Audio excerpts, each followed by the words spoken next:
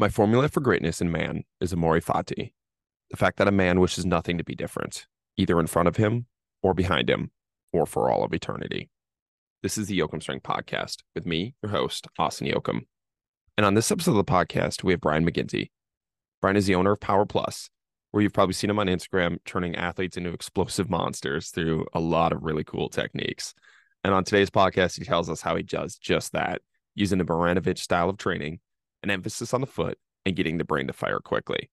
This was an awesome podcast with an even better dude that just brought amazing energy and took time out of his day to have this conversation. And it was really cool to dive into the mind of a mad scientist like Brian.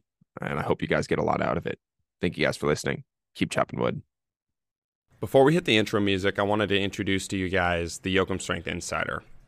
The Yoakum Strength Insider is our online training platform that takes all of the ideas that we talk about on this podcast and implements them into a program that is available to you at the touch of your fingers.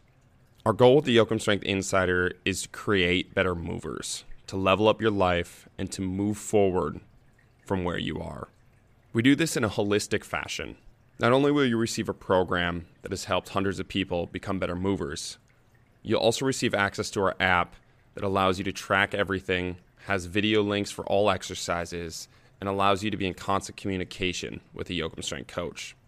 Along with this, you'll get our 30-page PDF nutrition and lifestyle guidelines. That includes everything from what to eat, how much of it to eat, why we're eating it, meditation habits, and other lifestyle habits that we implement with our clients to really level up their lives.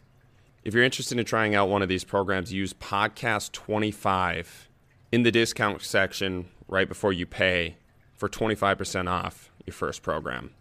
Boom. This is the Yoakum Strength Podcast.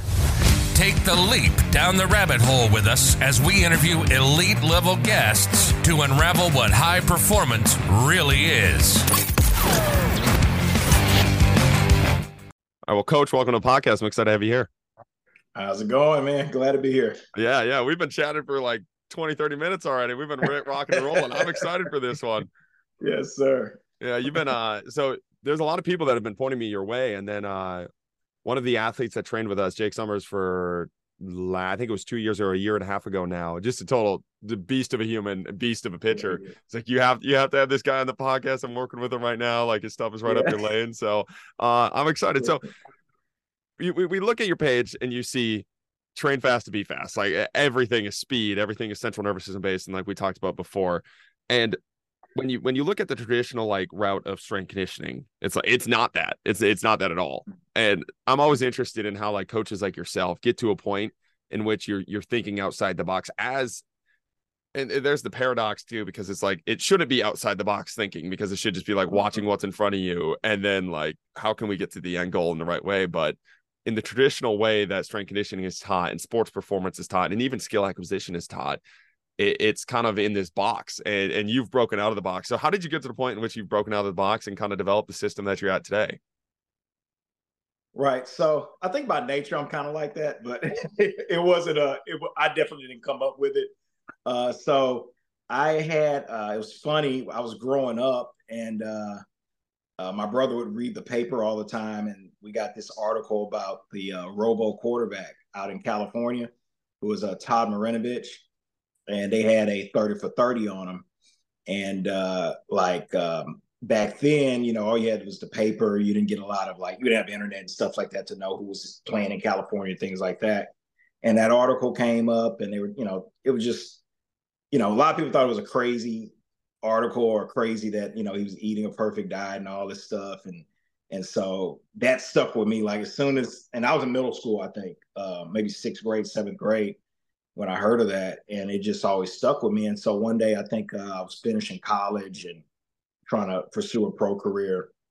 And before I started playing independent ball, I saw this thing with Troy Polamalu working out and doing just this crazy stuff. And then they were like, Mark Marinovich is his trainer. I was like, what? Mark? That's the dude, that's the robo quarterback dad. So so I saw that.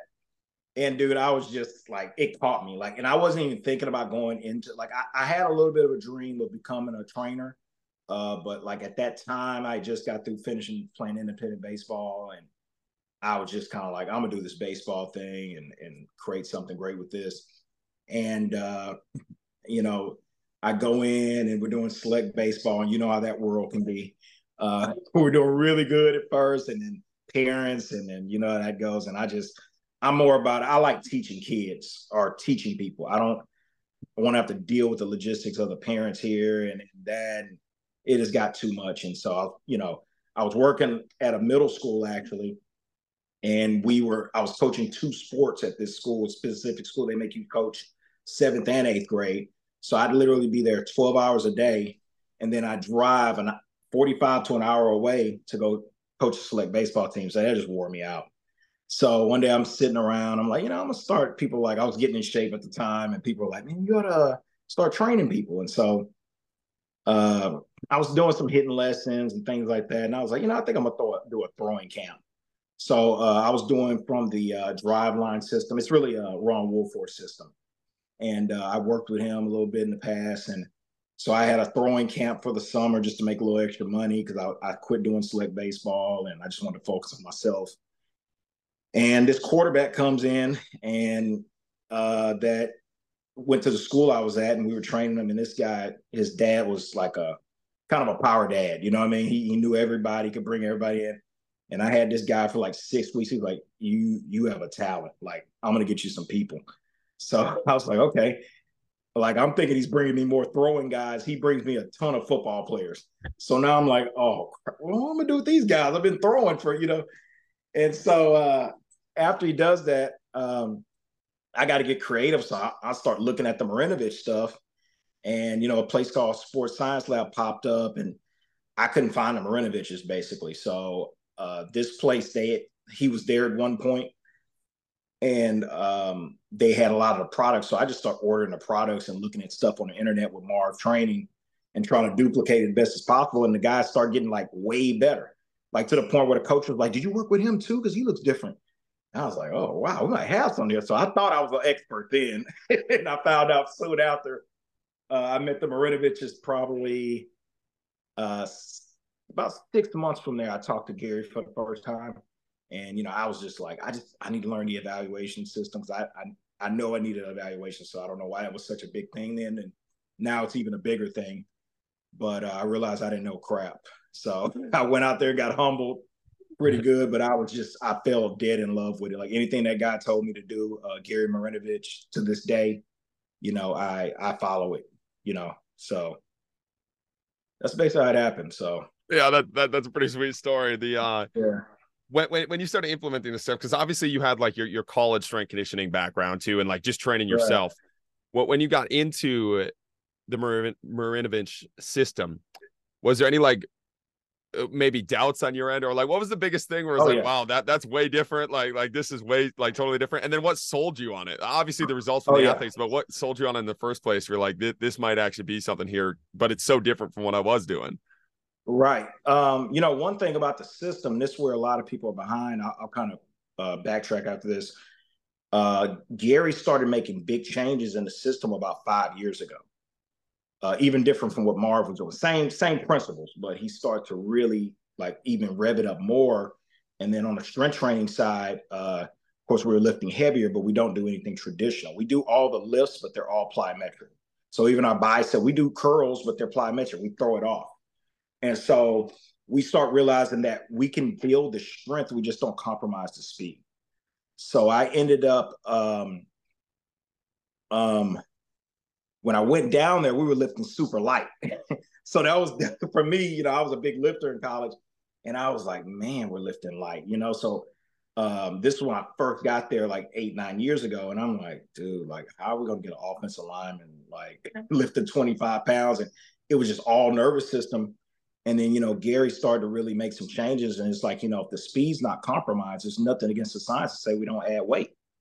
And so I think my biggest reserve, remember I was coaching in middle school still. So we were running in Texas, we run like high school off seasons in middle school. Like 8th grade is basically high school at that point. So they're in there lifting 300 pounds, 200 pounds in middle school in Texas. So, I just started to see what sold me the most. And I think this is something people have to know, that I was on both sides of the fence at the same time. So I was literally coaching 2 off seasons a day at the school, and then leaving there after, a 10-hour, 8-hour day, and then going and coaching at Power Plus for 4 to 6 hours. And so, I start watching, and then when COVID hit, I'm not gonna say I was 100% even sold after like 3 or 4 years, but I was definitely 90% sold, right? And I wasn't going against the grain either. I was just kind of worried about certain things at the time, like, how would I train a lineman, or how would I train this guy? Will the just nervous system work for these guys, And, what happened was the COVID year hit, and that's what really sold me. I had a freshman who was really talented, but I trained him, and he didn't get a lot of off season because all the schools were shut down. So I had him for like, 4 months straight, 5 months straight before they even went back to weights. And he didn't do that very long. So really, he was my product. And he went straight to varsity as a freshman. He's the only person in school history. That's hard to do in Texas. So he was the only person in this school's history, and this school's not even that great. And I mean, he lit it up. First team all district. I mean, ran over like a 4-star recruit, and he's only like 5'9". He just looks super explosive. The game looked slower to him. And I said, yeah, this is it. Like that was the final straw. I was 110% in at that time. So yeah, so and the fun thing was I got to see these guys progress. I got to see guys do well, start lifting weights a certain way, and then maybe get hurt.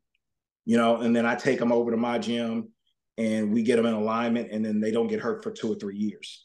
So then you keep seeing those reoccurrences happen over and over again. So the confidence just kind of built. You know what I mean? At this point, I'm able to kind of speak the way I do on social media because, I am highly confident. I'm not faking anything. I understand my science. I understand the principle. I try to chew it up, and make it common sense. I was a teacher, remember, for 13 years. So I realized that people need to get a common sense version of a complicated, or what can be a complicated science. I'm not in this to make people think I'm smarter than them. I'm really in this for the athletes.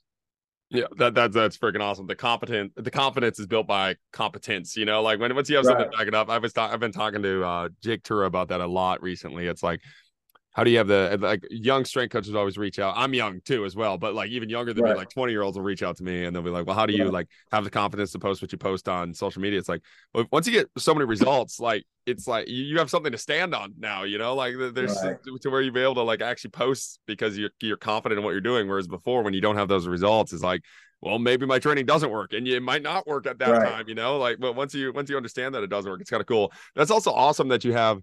So when you're working the high school and your own gym, was the high school, were you running traditional strength conditioning at the high school, and then you're working on? Oh, that is awesome. So you got to really see the live total contrast. Yeah, I'm leaving work literally 30 minutes later. I'm doing something totally different. Oh, that's sweet. With some of the same athletes.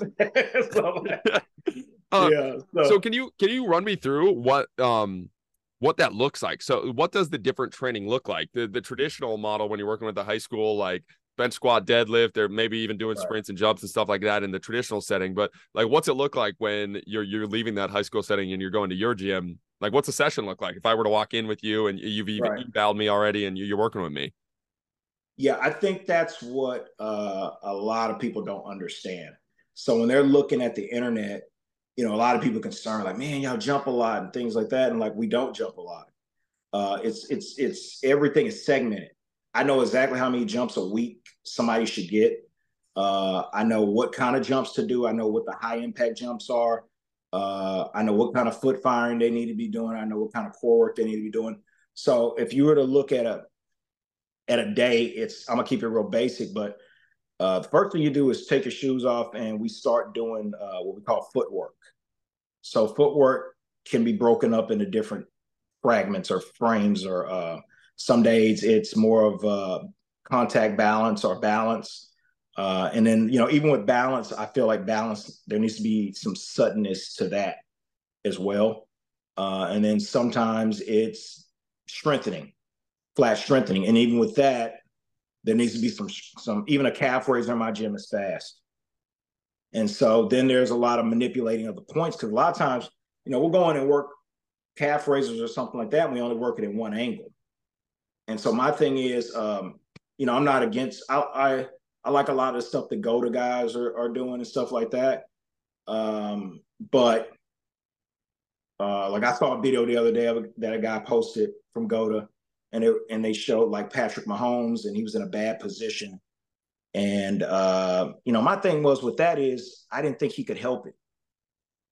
He got hit, and his body had to kickstand and do something quick. And my whole thing is, okay, if you can't get in the perfect position, because there's no such thing as perfect sports. If you can't get in a perfect position and you're not acclimated to that, then what happens? So my whole thing is to train the foot in a way where everything in your environment, you're used to it. So no matter how awkward the stimulus is, I'm going to try to create awkwardness in your strength training or your training in general. So awkwardness is good. Sports are awkward. So I feel like first thing you do, you come in, we're going to work on that kind of stuff, the foot, the awkwardness. Second thing you're going to do, usually some type of core work.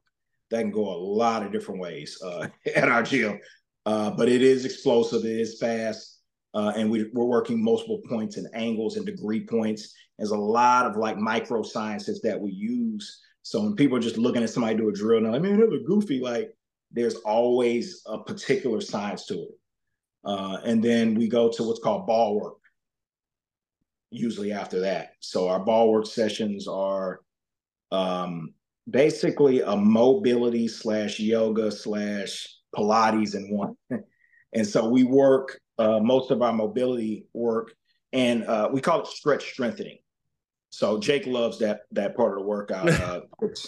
It's because it's very explosive, but you're getting a stretch and you're getting the strength aspect or the resistance aspect in nature.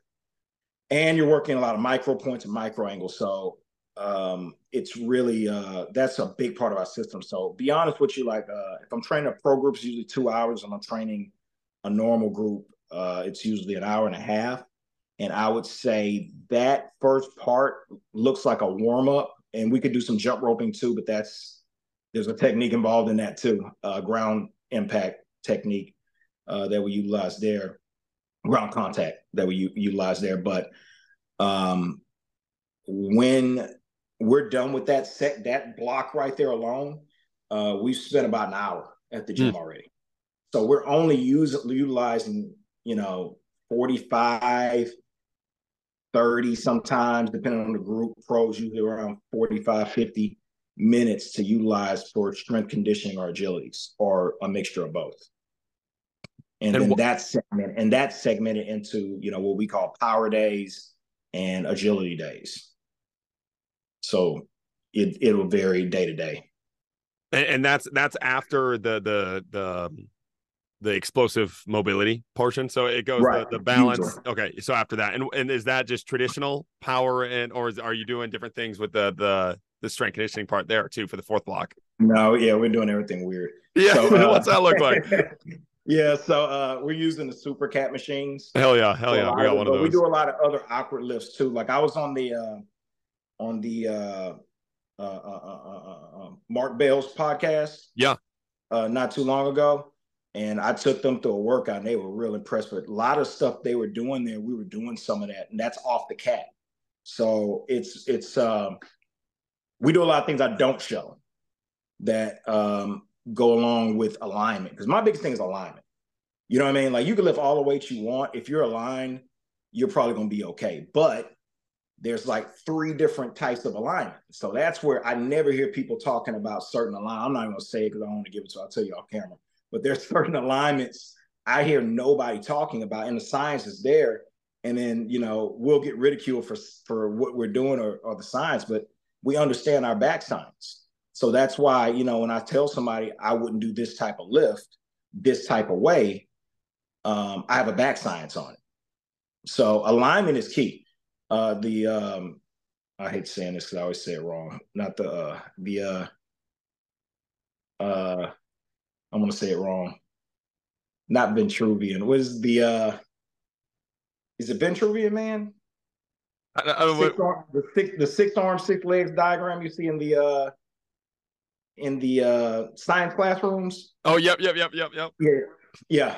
So if you look at that, Da Vinci, I believe, came up with that illustration, but it was about alignment. So if you look at a lot of the points, you see a lot of these 45-degree angles between the arms and the legs.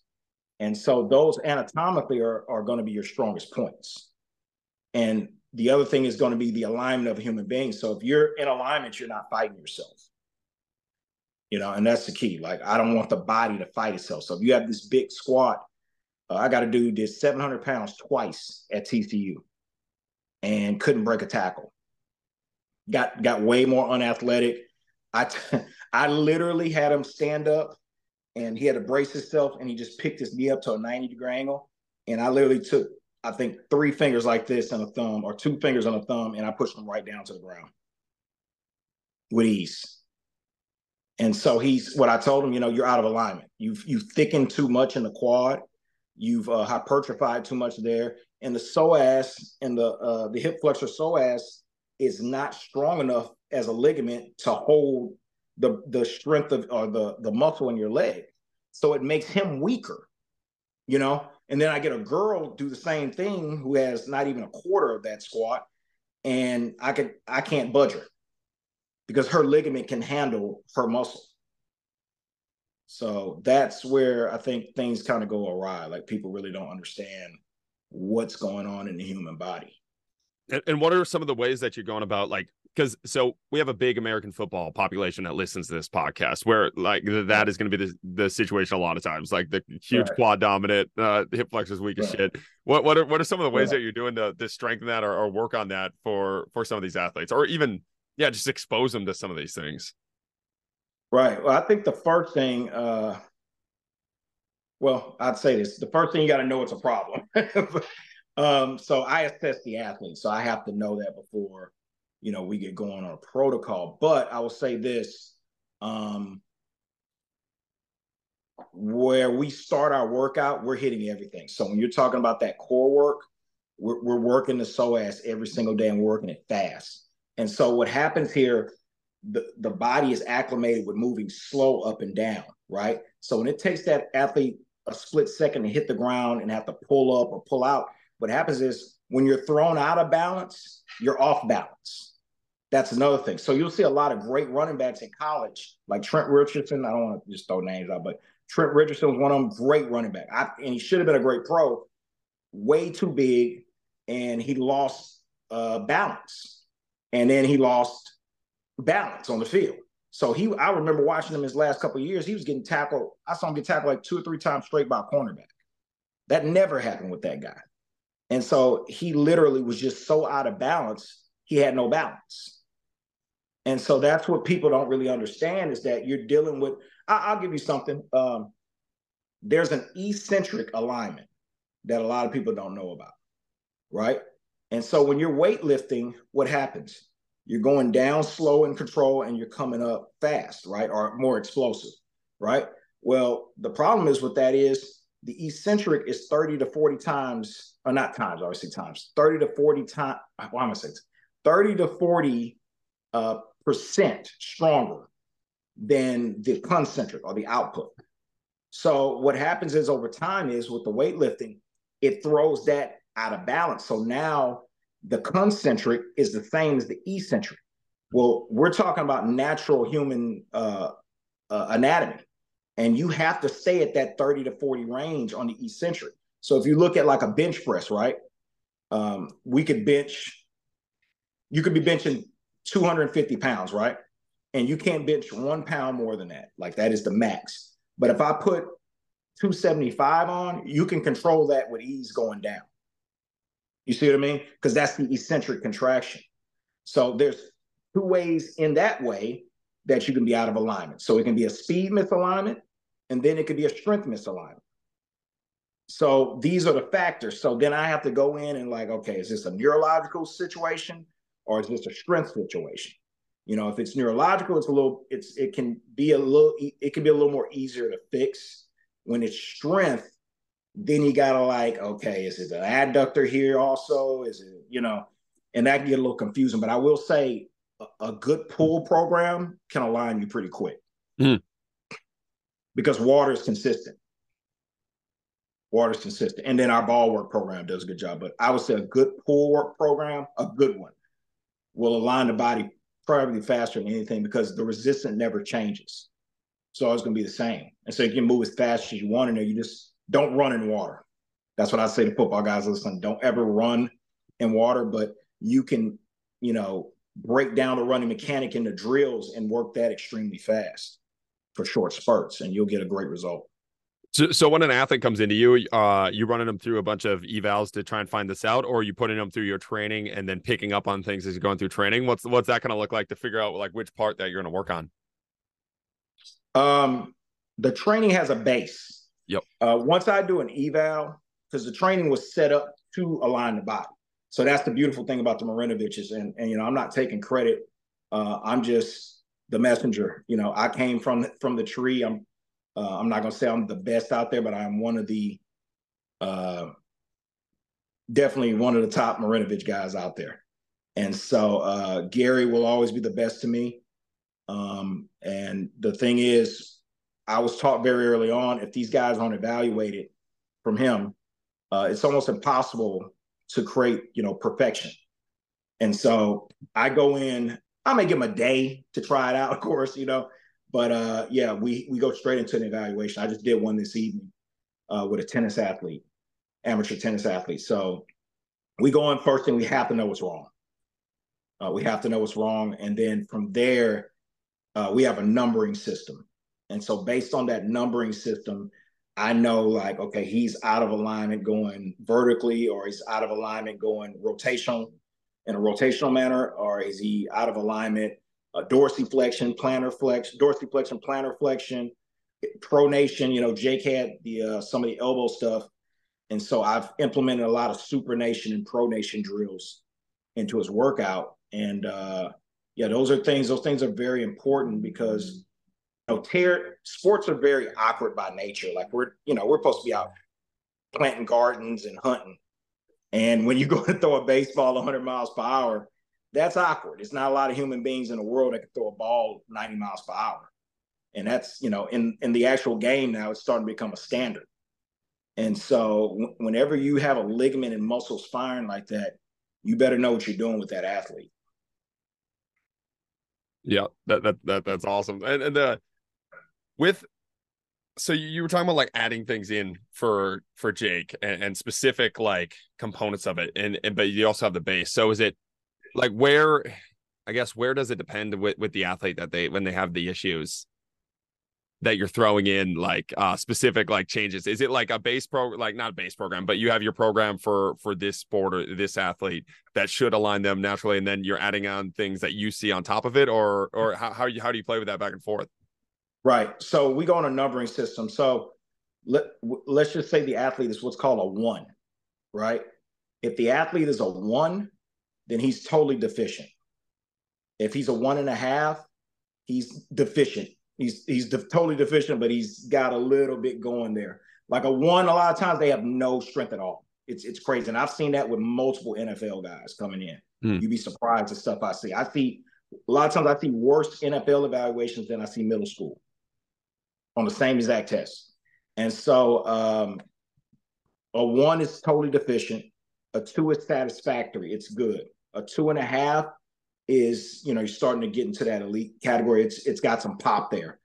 A 3 is elite. Like you like, oh, okay, wow, nice.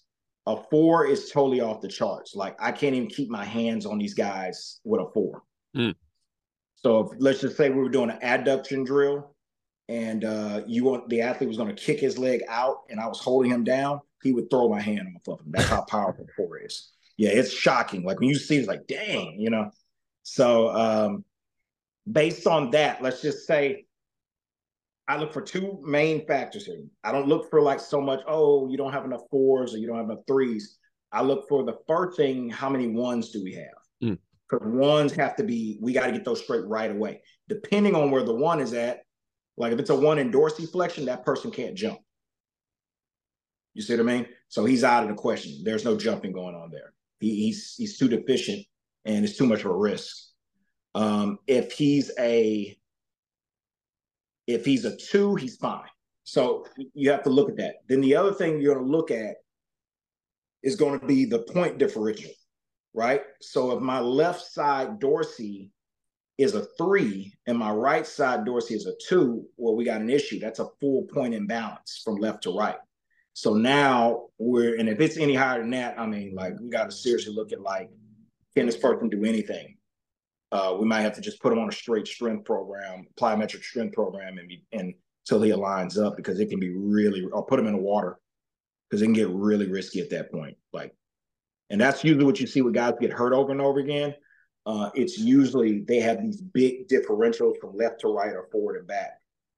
And so, like I said, the beautiful thing about our system is, yeah, the system kind of aligns you, but there are people that come in where you have to do extra things. Yep. So, and I would, of course, start with kind of setting up a protocol with them at home, so that they can do extra work on that side. And you got to really stay tight to it, because then a lot of times with rehab, a lot of people don't know this. I've evaluated a lot of rehab guys, and they're like, hey, just getting off an injury. And then you evaluate the rehab side, and it's stronger than the other side. So now they're back out of a balance again on the other side.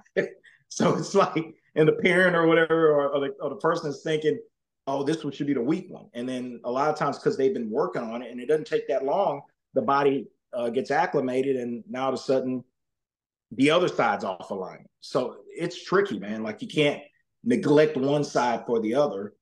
And I'd rather not do it at all than to neglect one side. Mm. And one of the things I know you say, you talk about the eyes are the windows to the brain. Are you in the evals? Are you working with I'm interested in how you train the eyes and how you work with some of that stuff, because some of that stuff looks awesome. A lot of the mirror drills you're doing there, like, it looks sweet.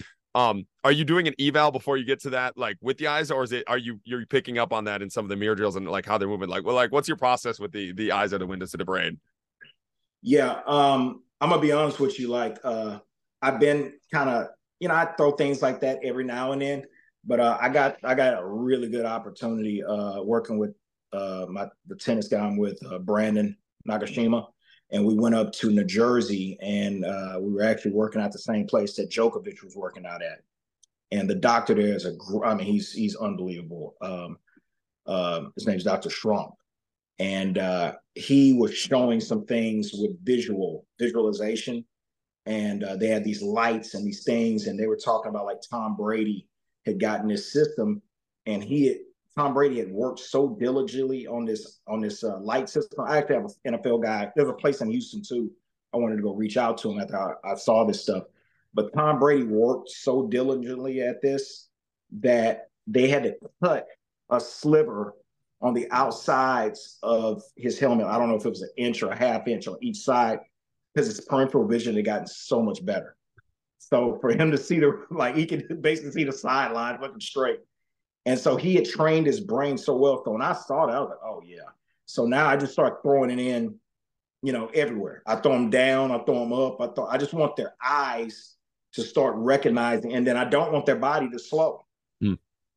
See, that's what happens in sports. So you get this real athletic kid, right?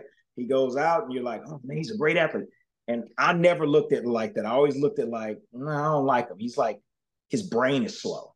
Like, I always looked at that. The brain's too slow. Like, and I didn't know what to call it when I was coaching, but I just didn't like that kid. I wouldn't play him. And everybody was like, he's athletic. Can you play him there? Like, no, he needs to go down on the line and just shoot, because I could see that there's something lacking here. So it'll be a slower kid that'll get there quicker, because he can read and react quicker, right? And so a lot of times what's happening is that person's brain synapses are not, he's not seeing projections as quickly as he should. And this is a big problem in sports, and a lot of people don't know anything about it. And so these guys, when they see things, they hesitate and they slow. And so you'll see it even when I'm doing drills. If I start flashing numbers, I never tell them when I'm flashing. I just start flashing. And so all of a sudden the feet slow down. I was like, speed them back up. I'm like, speed them back up. Because I need them, when they're seeing that stuff, to get their body back acclimated. Like, I can look, I can read, I can react, and I can still be as explosive as I need to be. And so it has to be taught. What was that last part? It has to be taught. Yeah. And that was the thing I was going to get to too. So we do a lot of perception action, a lot of emergent type stuff where we're implementing the athletes and putting the athletes in a lot of situations. And it's crazy. Like back in the day, like they don't even have recess anymore. Like these kids, so like of course they're bad at perceiving and acting on information. They're never put in an environment, and especially in the Midwest where it's like half the year it's snow on the ground. Like you're not even at least like, they're not even outdoors all the time. So now they're not even in environments where they're perceiving or acting information at all, other than like maybe super specific sports situations and the practices. And I know like the practices like it's so bad. Some of the practices are terrible. So it's like they never get the opportunity to work on any of these skills at a high speed with in different situations too, where it's like a kid that, and it's like the kids. So it's like the kids that are naturally good at it, they just get it and they've been doing it. But it's like you never work on the kids that could be good at it at all because they never get to work on it. And you're like, oh, that kid's just not a good athlete. It's like, well, you can train that. You can, and it's crazy how fast once you start working with these athletes and putting them in these environments, like how quickly you can train the brain to perceive and act on that information. See, that's the problem though. There's not a lot of differentiation in training. People are taking the same drills and making them their own or trying to make them look different. But I don't do that. I take a drill based on the science and what are the principle of the science. And I try to create an environment for weakness. So if there's something there, anything could be taught. Anything could be a move, right? The key is the reaction time, first of all, on the neurological side, and then on the elastic side. And so if they're not elastic enough, it's going to be slow. And if their brain doesn't work, it's going to be slow. And so, yeah, I think it really comes down on the neurological side, though. Lower organized games has been kind of thrown out the window. And so, Gary told me that when I first started. He said, the biggest problem with sports today is that people don't go outside and play tag anymore. And it's really eerie. Like ride down the street. I remember like riding down the street and like you didn't even know where people at. The way you knew where people at by where the most bikes were at. When you found the bikes, you're like, oh, there it goes. Okay, everybody's, and then you find out somebody where somebody else is at. And now it's like nobody's outside. And I'm telling you, I think that's a big reason why injuries are rising and athletes are getting, I guess, better, or systems are a little bit better now. But injuries aren't going anywhere. So yeah, it's almost like we're squeezing the lemon out of the juice, or like squeezing the juice out of lemon and just like whatever you get out of there. So you get, like you said, like you're going to have these higher outputs because you're squeezing it as hard as possible. But again, you have injuries. And then is it like, just because an athlete can run faster, is that a better athlete? Like especially when I was go ahead. No, you got it. No. Oh, I was saying, especially when I was at the college sector. So I coached a American football team here in the college sector. And like our fastest guy on the team, like the coach would routinely, I tell the story all the time on the podcast, but the coaches would routinely tell me that he's slow, like, and he needs to get faster on the field. And we'd look at all his 40 numbers and 10-yard dash numbers and everything. And he was the fastest, like not even like he was the fastest in everything that we did. But like he had no idea where to go on the field and had no idea how to like act and move with the information presenting itself around him. So he appears slow on the field. So it's like, man, I feel like we're squeezing the outputs out of these athletes without actually working on the athlete themselves and making a better athlete. You know what I think? I think people, I got criticized for this once, but I think people are more in love with their systems than they are the athletes. See, for me to like give up something I was passionate about. I was the strongest lifter in college. I had a passion for lifting. I was a big Ronnie Coleman, Arnold Schwarzenegger fan. And I still love lifting today. I need to get my big butt in there right now. But for me to give that side of it completely up, and not to say we don't lift. We are lifting. We are getting strong. We're just doing it differently. But for me to give that side of it up, you have to understand, I saw something that I felt was a detriment to athletes over this time frame. And I can't go back on that because I've seen the benefits and I've seen people go from always hurt to never hurt. I think that we're having an issue now with, now we have a lot of science. We have a lot of analytics. We have things like that. When those things are good. I was telling my team we're going to have to eventually get real, and I like it because it takes away the guesswork. If you know what you're doing, it takes away a ton of guesswork.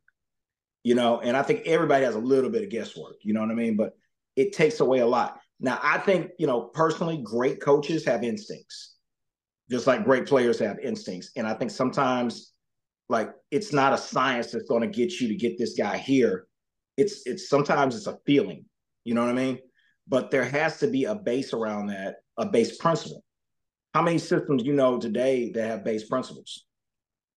One principle, one base principle, and we mold everything around that, right? And so when you're looking at what I do, I don't even follow the stuff that Yuri Volkanovsky does, who's the creator of Plyometrics.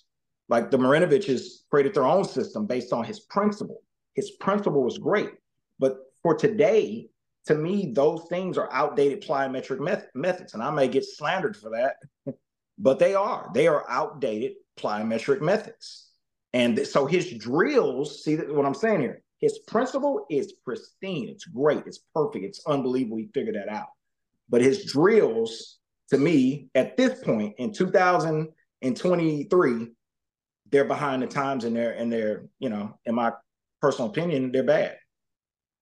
And so that could be a little controversial, but they are behind the times at this point. We should have taken plyometrics to a much and that's no knock on Yuri Volkanovsky. That's just he created this in 1970. We should be better. We had done it. It's our fault. We haven't produced a better plyometric system, not him. 1970, that's unbelievable. 1980 is unbelievable, but it's 2023. And so I think that, most guys out here still doing the same stuff he was doing. And we gotta evolve. At that point, I talk about that point all the time on the podcast. It's like these mad scientists back in the day went against the grain to pursue a principle they truly believed in, and like did all of this hard work for you to only just blindly accept what they're saying. And like if they were to look at you, they'd be like, what are you doing, you idiot, bro? Like I said that 50 years ago. If you gave me 50 more years to work on my system, there's no way it would work like that. It's like, right. There's no way these mad scientists would continue to just be where they're at currently. And that's where I see just a lot of, like you said, like just blind, whatever system it is, just blindly accepting the system as it is. And you also have like the other side of it where like you can definitely get into like rejection of a system just to say you rejected a system, and then you're just rebelling to rebel. But there needs to be the middle ground of seeing what's good there. I mean, oh my goodness, I'm blanking on the dude's name, but it's like grab what's useful, discard what's not, like take the good stuff from the system and the principle, like you use the guiding light of the system, the good there, but you don't have to just sit there and accept it, because that's again right. The person that you're accepting, they would not have done that. They would have absolutely right. evolved their own system, right? Like they did then. Yeah, like they did that. Exactly. Yeah, like right. the way they got to power, the way they got to be known is by rejecting the current system of their time, or not even rejecting, but bettering the current system of their own time to get to where they're at. And now it falls on our shoulders. And it's almost like it's like it's virtue signal a little bit, where they just blindly accept, but it's like, that's lazy. Like you're doing the lazy thing. You're not improving upon the system. And that's your role as a coach, as a scientist in this field, is to ideally better it, or not even better it, but just move it forward from where it was. All right. Even if you don't move it forward, maybe you try to move it forward, and then we find a rabbit hole that, okay, like we tried to move it this way and it didn't work, but at least you're doing something with it rather than just sitting with it. I also want to say this. I know you love your athletes. Jake talks a lot about you. I know you love your athletes. If you're doing the same thing you're doing today, in 10 years, they ain't going to be there. And I have to look at that. I got a couple of guys have a legit shot from freshmen in high school to, I think, playing on Sunday, and some guys playing baseball, same thing, and some tennis players, same thing. And my whole thing is this: if I look exactly the same today, 10 years from now, I'm in trouble. I'm probably working back at schools. So, so I'm always looking to get an edge on the future. The key is not being so creative that you start getting outside of the lines of your principle, whatever that is. And I'm talking just to the human beings in general. You know what I mean? I think we have to have core beliefs and core principles, and we have to abide by those. Well, as far as strength and conditioning goes, this is mine. And when I get on something and I say, I hate this drill, well, that's based on my core beliefs. Just like some people don't like short guys or tall guys or fat guys, right? That's your core belief. Don't get mad at me, other trainers out there. Don't get mad at me because I have a core belief and I stick by it. And if I don't like a drill, which who cares about a drill? I tell my kids all the time, I don't give a damn about the drill. I give a damn if the drill is helping you become a better athlete based on our principle. That's it. And so I feel like the principle is the best way to align the body, keep the athlete healthy, and maximize potential. That's why I like this principle. And that it's all about the athlete. It's just, I feel like this principle is the most functional. If you look at the time synapses that happen in sport and what our time synapses is and plyometrics, this is the closest to what you would see as functional on the field. And so that's why I go by that. And so when I don't like a drill, you know how many times Gary Marinovich has told me, yeah, that's horrible. Like, if I don't like that drill, yeah, that's bad, Brian. You need to take that off. Stop doing that one, right? You know, I used to use bands. I don't use bands anymore. That hurt me. Like, that would hurt me. I gave up bands. I'm not gonna go into that today, but I gave them up. You know what I mean? And I have a base behind it. And somebody got hurt because I know I got somebody hurt using them. And my athletes come first. So I threw them bands out once I figured out what it was. And Gary talked to me and I saw it firsthand. I said, yeah, I'm done with them. And I threw them out. That's hard. I'm a baseball guy. I grew up on TheraBands. But I don't think it's the best way. Jake, with me, hasn't used a band with me. You know, so that's the thing. So I think there are other ways. And I think there are better ways. Just like when the band came out, it was the best thing since sliced bread. And I think there'll be other ways as well. So and I'm not knocking anybody for using bands. It's just, I gave that up because I felt like I hurt an athlete and I want to put my athletes first. Well, it is funny watching, like, I mean, it's crazy how that you have to preface like some of the things where you're saying it's like, when you hate on a method, like, it's just a method. And like you said, like the way that you put it, it's like, it doesn't fit in my system. I'm going to say why it doesn't fit in my system.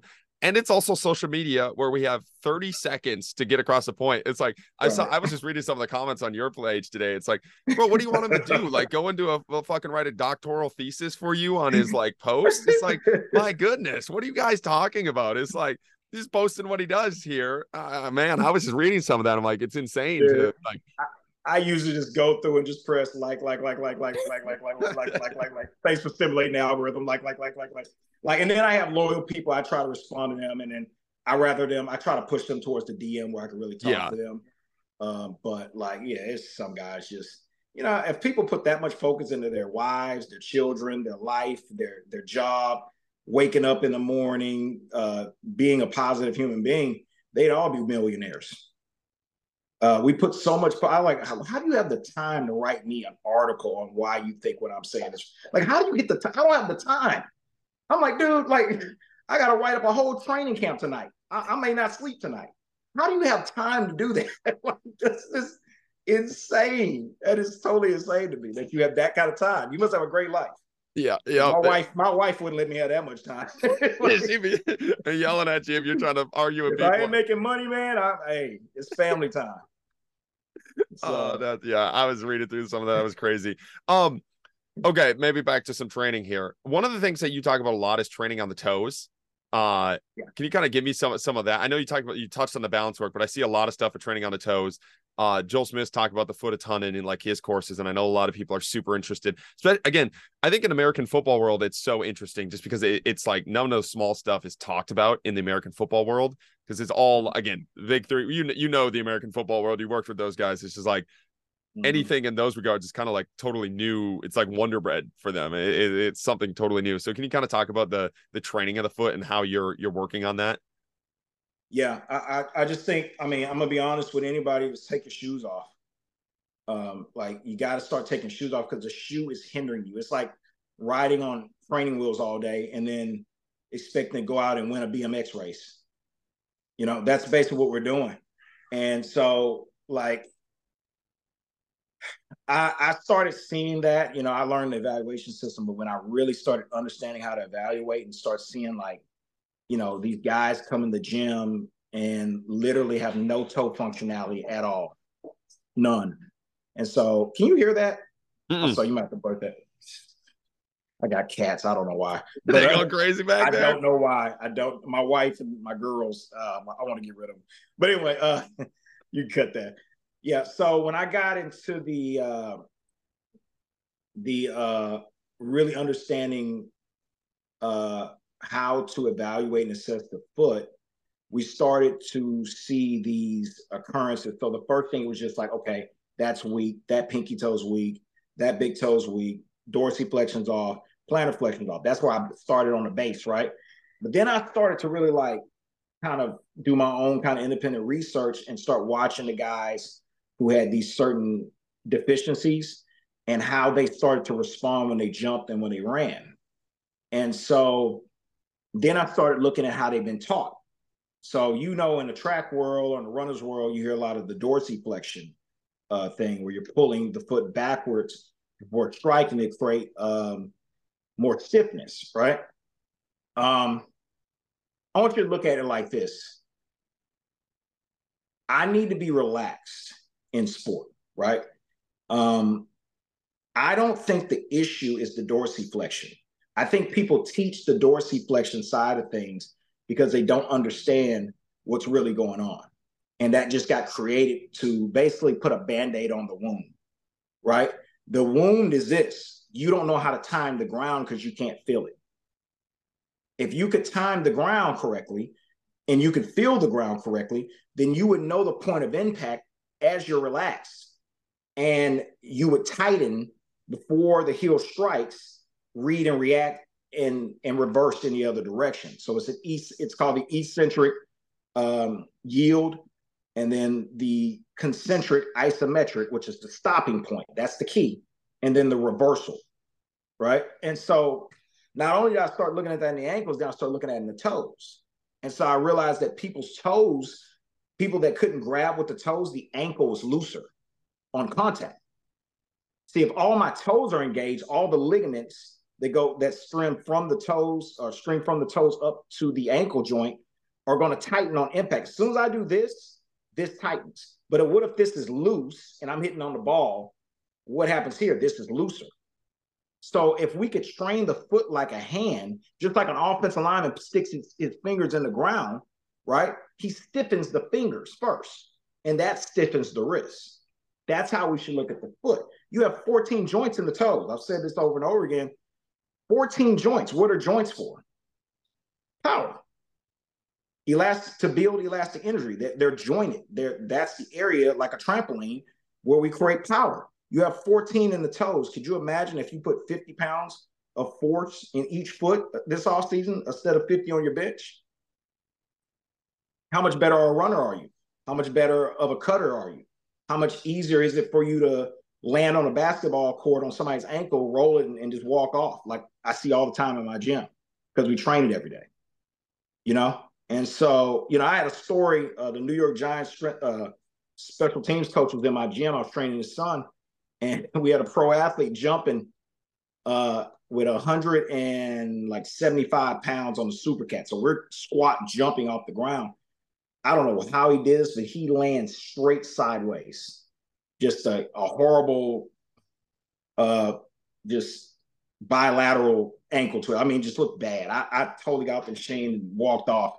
I thought he was done. He walks around 5 minutes, gets back on the machine, does another set. The coach afterwards says, I've watched every strength coach in this country, and I've never seen some of the things I've seen in this gym this week. Like, I've seen multiple people just roll an ankle and walk off like nothing happened.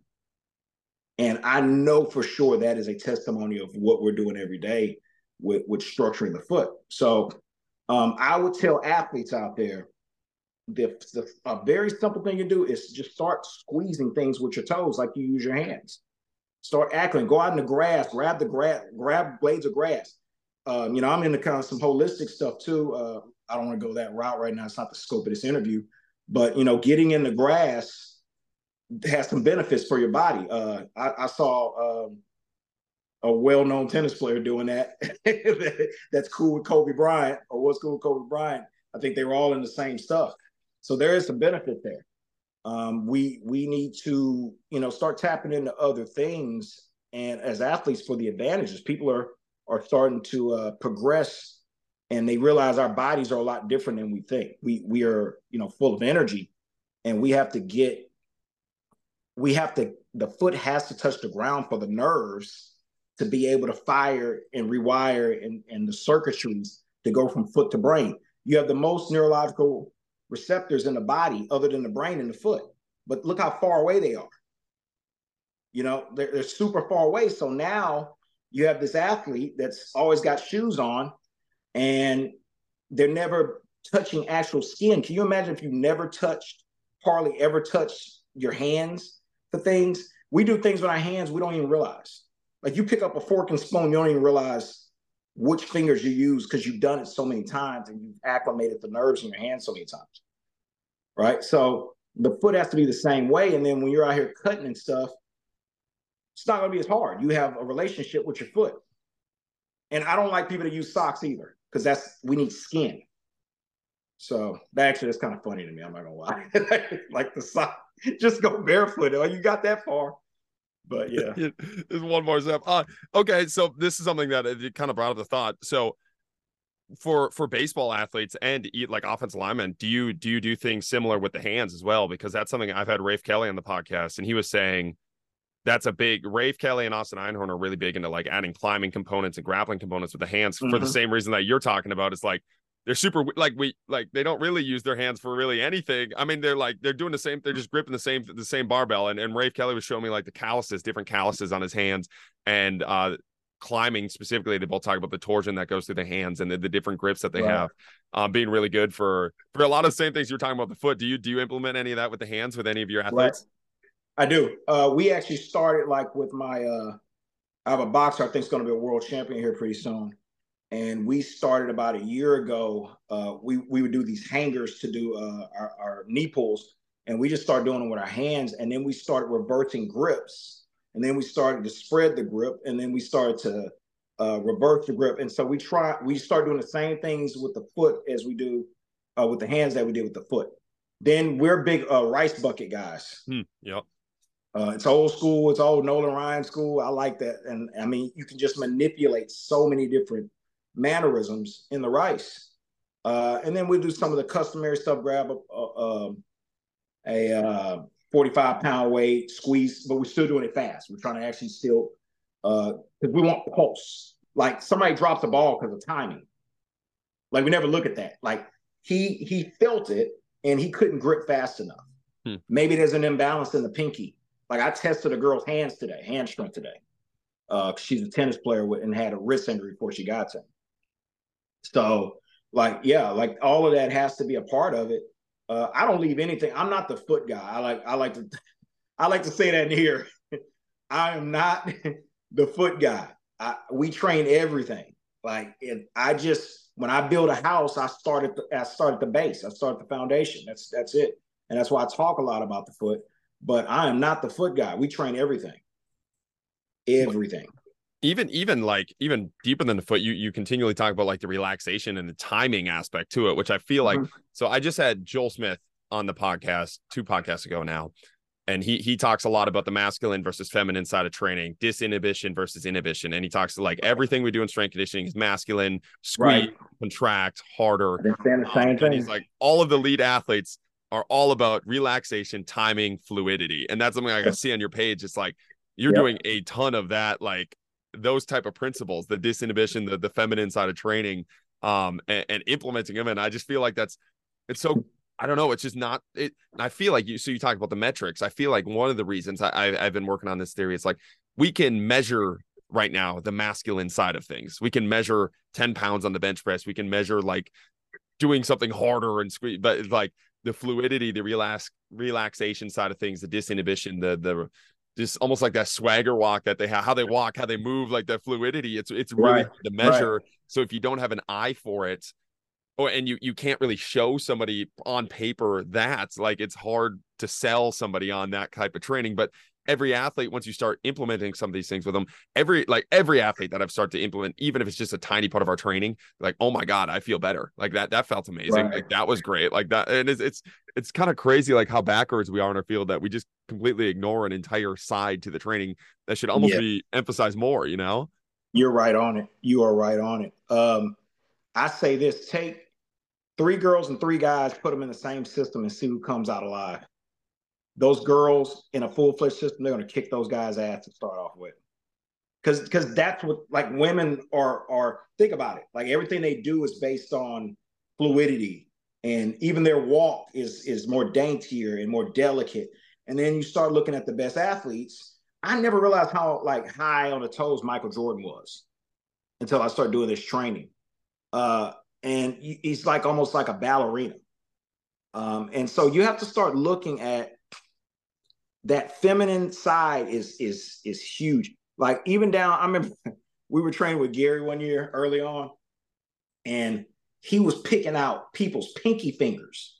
Like, if your pinky finger was curling during a drill, he like, hey, your fingers. Like, we were like, dang. So I do that now, but then that was just amazing. Like, how is he seeing that? Like, so any tension, Troy Polamalu does this training. He did this training with my mentor and Marv. And, he has the Funga guy right now. Tayalano, I don't want to say his name wrong. Tayalano Hufunga with the San Francisco 49ers. I may be saying his first name wrong. He's a great guy. He came out of gym. But Hufunga plays with the San Francisco 49ers. He's all pro last year. He's a hell of a player. He's one of the best safeties in the league, and not the best.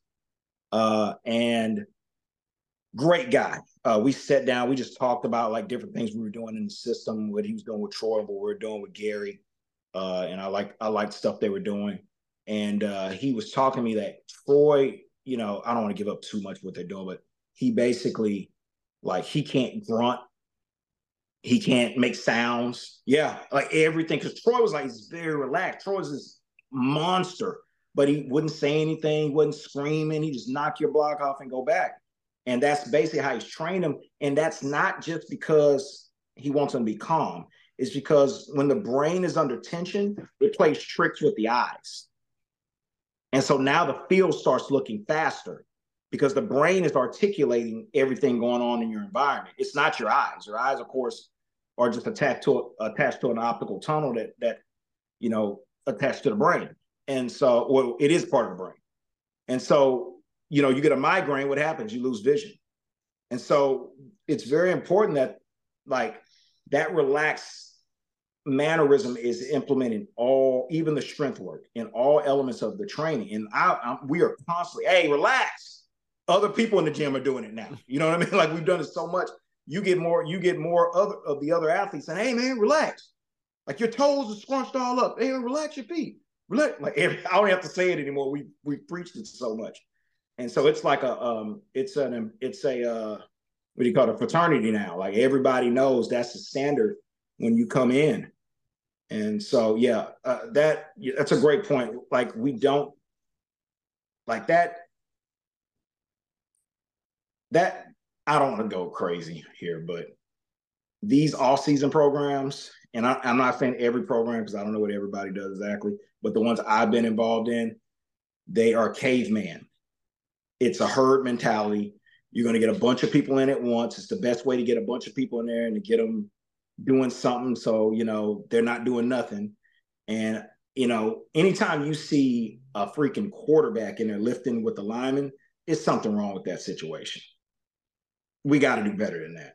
Why is a quarterback in there wasting time lifting and bench pressing with a lineman when he could be out there adding 5 miles on his throw for the next season so he can get the ball to his deep threat? Like, why? Like, that's crazy to me. That's absolutely crazy to me. I wouldn't have him in the weight room at all. He'd be someone throwing med balls and throwing it up the field. Like, that's a crazy system to me. The QB, the baseball world's a little bit better in this, but the QB throwing programs that I've seen, like, it's almost especially in the Midwest here, it's almost non-existent. It's great. Like, I was working, I had this, I was following a little bit of Bobby Stoops' stuff size presentation, And this is how bad it was. This is how indoctrinated I was. This was 4 or 5 years ago. And he was talking about like doing rotational stuff and doing throwing stuff with Patrick Mahomes, even if it's not a football, but like weighted footballs, measuring some of the stuff in the offseason. And I'm like, oh my God. Like, how did I not fucking think of that? Like, his whole job is to throw a football, and we don't do it at all. We don't work on any aspect of that at all in what we're doing currently. And it was such like a mind-melting thing. But then you like take a step back at it, and you're like an alien looking at the world. Like, why is that a mind-melting like thought process in our future? Like, that should be such a common sense thing, and it's just not talked about at all. And that is the problem. We have a lot of intelligent people, but we don't have a lot of smart people out here. Intelligence does not make you smart. Right? Smart means you make good decisions when they need to be made.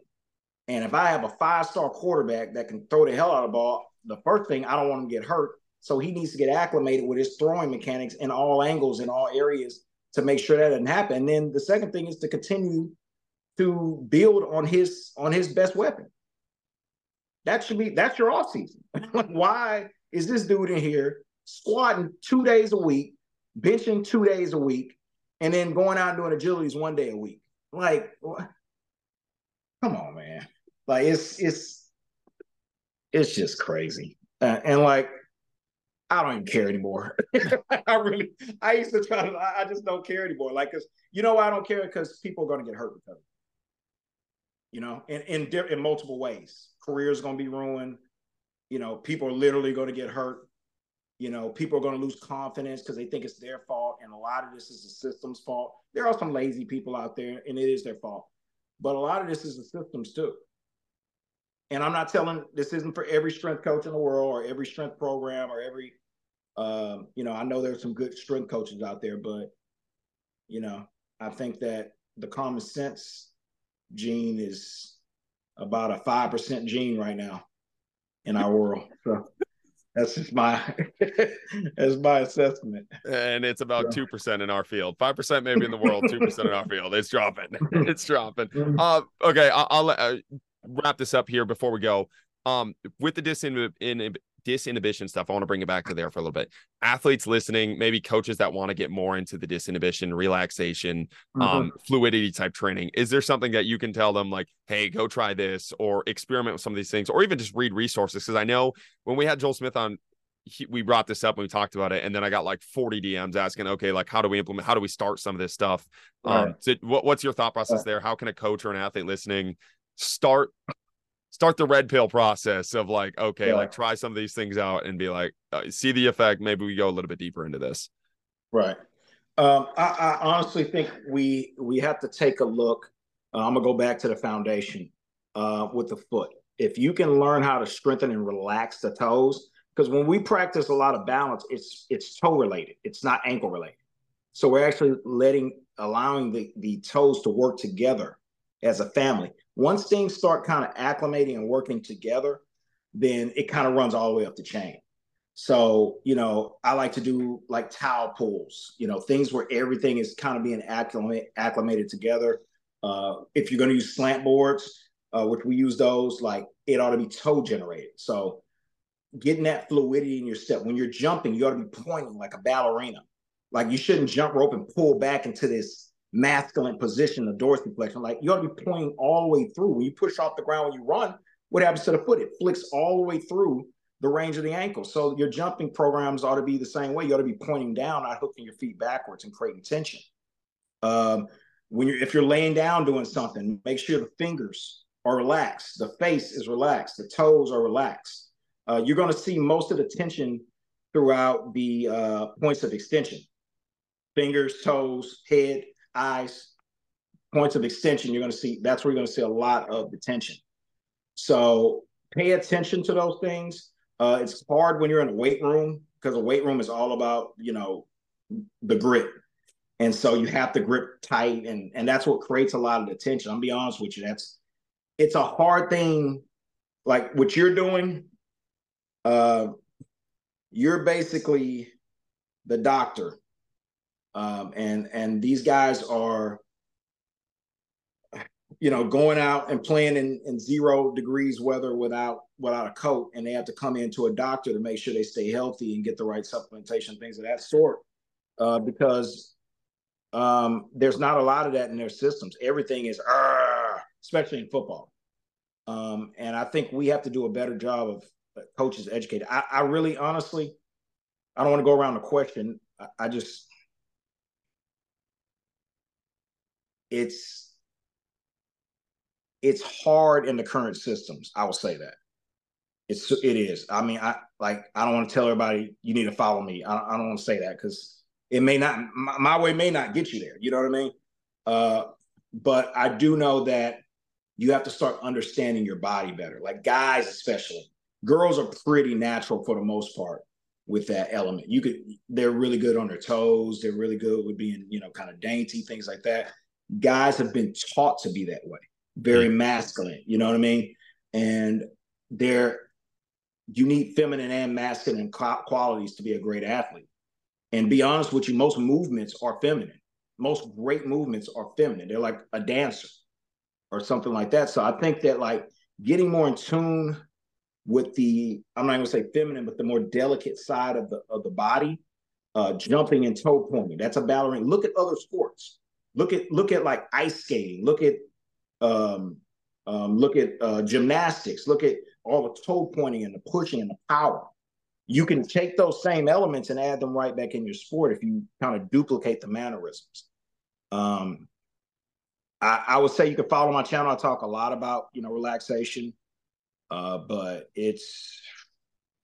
you got to go in that weight room and you got to be somebody else. Like you got to find a way to relax. You got to find a way to take the bar down a certain way and get rid of it fast. Because you're going to have to do it. I mean, it's kind of messed up. I don't do it. I don't have to do it. But, when they go to school, what they going to tell the coach? I can't do it. I listen to his podcast. I can't do it. Right. Yeah, I mean, so I'm not, I hate that for you guys, but we all kind of went through it. The key now is to understand and start being self-atomic and understanding to learn your own bodies because guys don't do a very good job of that. I get NFL guys and, you get NFL guys, you think they're going to know so much. And they don't know anything. They haven't been taught anything from these universities or high schools. They're just good. And some people just good. Like like Steve Nelson from the Texans. Man, I told him. I mean, I thought I improved him or helped him some the year before. But hell, he got more picks this year. He's just good. We're still buddy. But I didn't work on this offseason. But he's good. Dude, just good. I mean, I'm not. He don't need me to be a great player. Now, I think I've helped him immensely, but I just don't. He's good enough to get through it. But the problem is, what about this? Everything in between. This group of people that's like right in the middle. They probably could make it, but a wrong way here, and they're not going to make it. It's a lot of guys like that. You know what I mean? And you stop looking at the 1% guys, and when you do look at them, look at like what's going on. Why is LeBron still fast and he's not? Why does he look faster, more explosive than everybody, on the court? And he's, he's 40, almost 40. It's because he's learned to slow the game down in his own brain. He's more relaxed now. So now he doesn't have to try as hard. He can eat up ground without taking 20 steps. He can take 5 now. Those are the elements, Even bringing that to like the data you talked about, it's like a lot of the best players will have the least amount of yardage tracked in practice and in games because they know exactly where they need to be at the right time. Like if you're running a lot on the field or the court or whatever you're doing, it's because you don't know where the fuck you're supposed to be and you're getting beat all the time, bro. like the outfielder that's always diving. Yeah. Like that guy. Is he real good or is he always misplaying the ball? Like he's always diving. Like the best outfielders, you don't really see him do it. Like Ken Griffey Jr., like he dive on the wall every now and then, but everything looked easy. He's like always there. Andrew Jones always there. Like it just never looked hard. That's a good point. I didn't even think about that in the outfield sense, but that's so true. It's so true. Yeah, we used to laugh about that because we had real athletic guys in the outfield, and they always diving. And my boy played outfield. He's like, man, you know why I never dive? Because I know where the ball's going. I'm playing the ball correctly. He misplaying everything. He diving because he should have caught that ball right here. Like we used to laugh at that all the time. That's awesome, Coach. We just ripped an hour 30. I just want to say thank you for coming on, taking time out of your day. I know everything's kind of crazy right now. Thank you, man. Hope I didn't talk your ear off too much. I was trying to listen. That was perfect. Thank you guys for listening. Keep chopping wood. Have a good one, man. Thank you for listening. Join us next week as we dive down another rabbit hole. If you enjoyed the show, don't forget to like, subscribe, and leave a 5-star rating. Follow us on Instagram at Austin Yoakum to stay updated on future podcast guests. Keep chopping wood.